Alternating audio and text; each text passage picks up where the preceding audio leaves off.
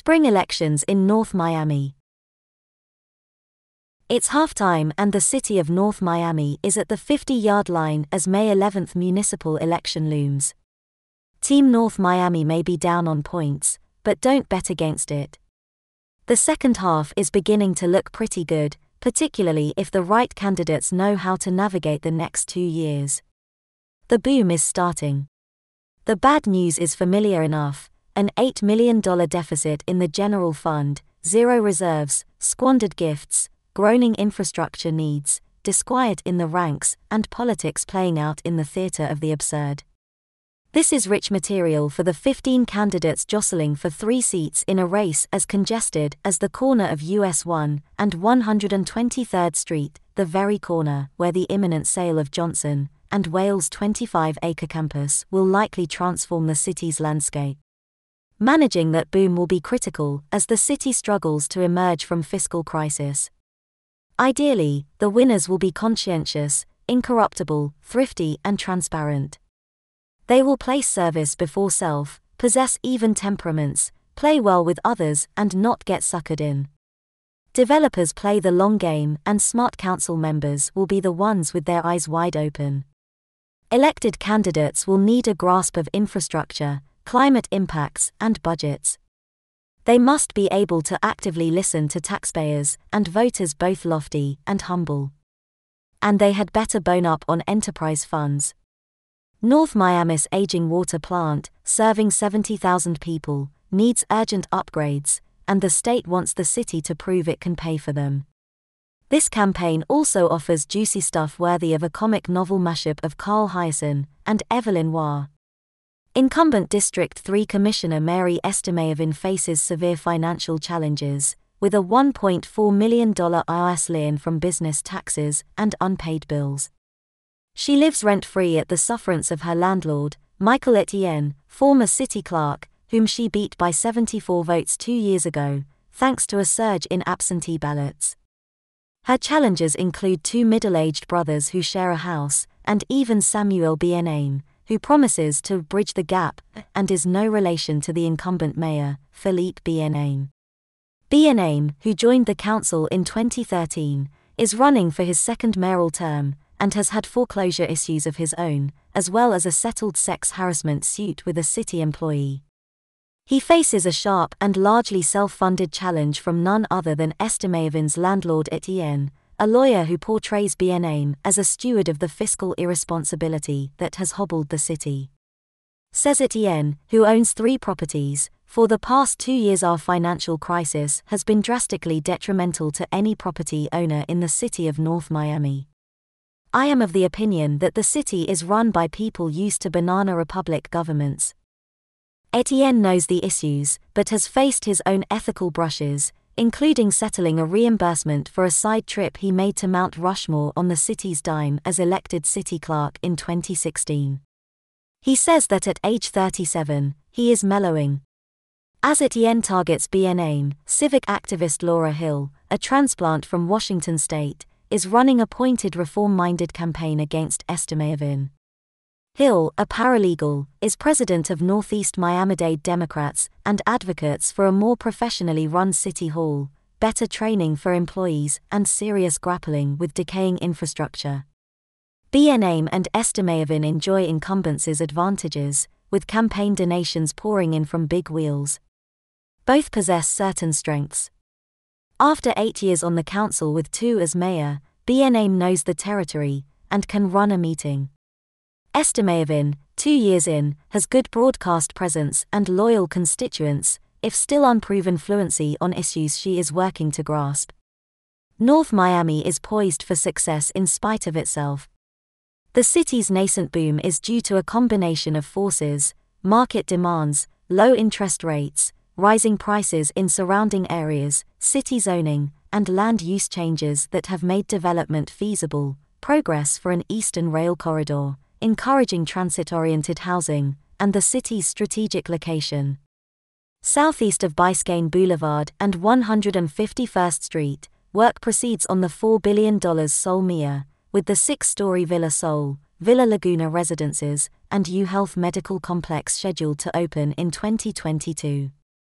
By year's end, ground will break on Blue Road, a mid-rise 175-unit over 55 residents, assisted living facility, and commercial space, at 950 NE 124th Street, and 1155 Noemi Village, a 369-unit workforce and affordable housing mixed-use project developed by Omega Investors Group to replace 12 blighted buildings around 1155 NE 126th Street. I think the city of North Miami is about to go through the most incredible boom it's ever seen, said Omega partner Sebastian Semler. Omega owns 735 NE 125th Street, which Jewish Community Services is leaving, to make way for the new offices of North Miami's Community Redevelopment Agency, CIA, on the first floor, and the new corporate headquarters for Payless Shoes, which in March opened its flagship store at 850 NE 125th Street. Developers and lobbyists are rewarding incumbents and certain veteran challengers. As of February 28, BNAIM had raised $100,900, estimated $39,800.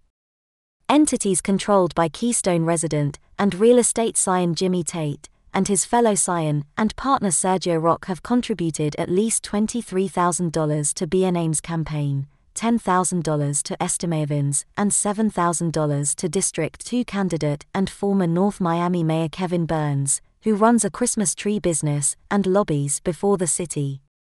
Tate plans a 350-unit workforce housing development at 1810 NE 146th Street, and BNAIM proposed a 99-year lease on its city-owned land, starting at $125,000 a year.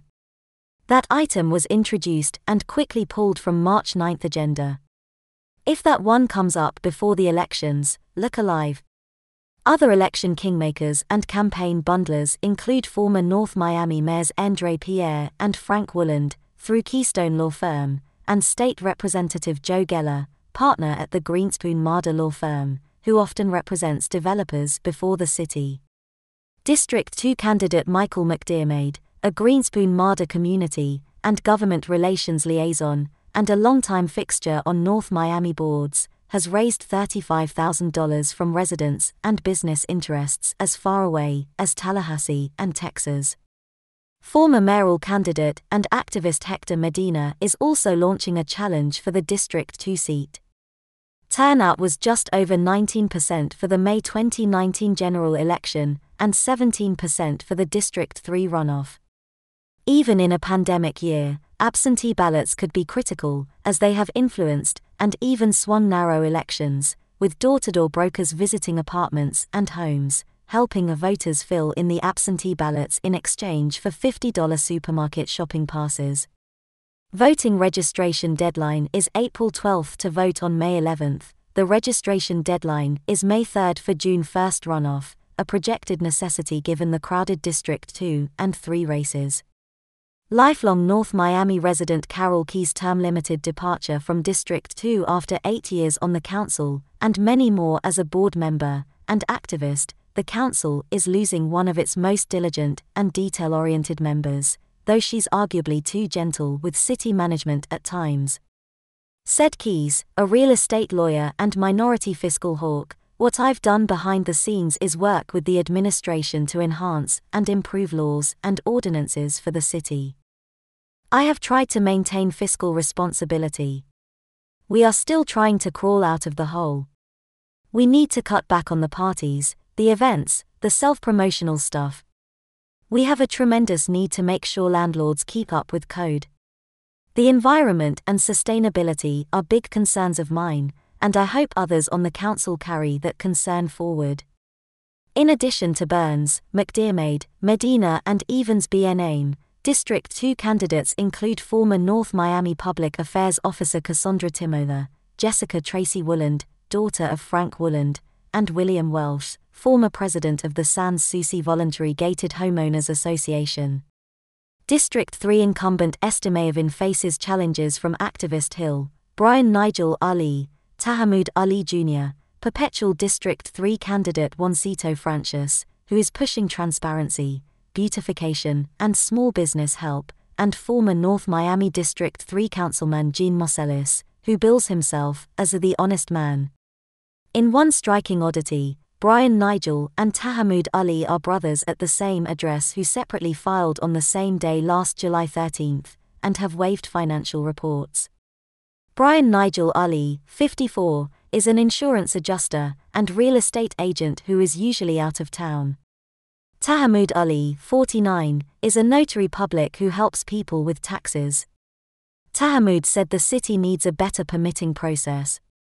Said Tahammud, "If Brian wins, I'll be his second. If I win, he'll be my second." Said Brian Nigel, "At the end of the day, somebody needs to fill a seat. And to fill a seat properly, informed residents need to educate themselves on the issues and vote May 11 and June 1.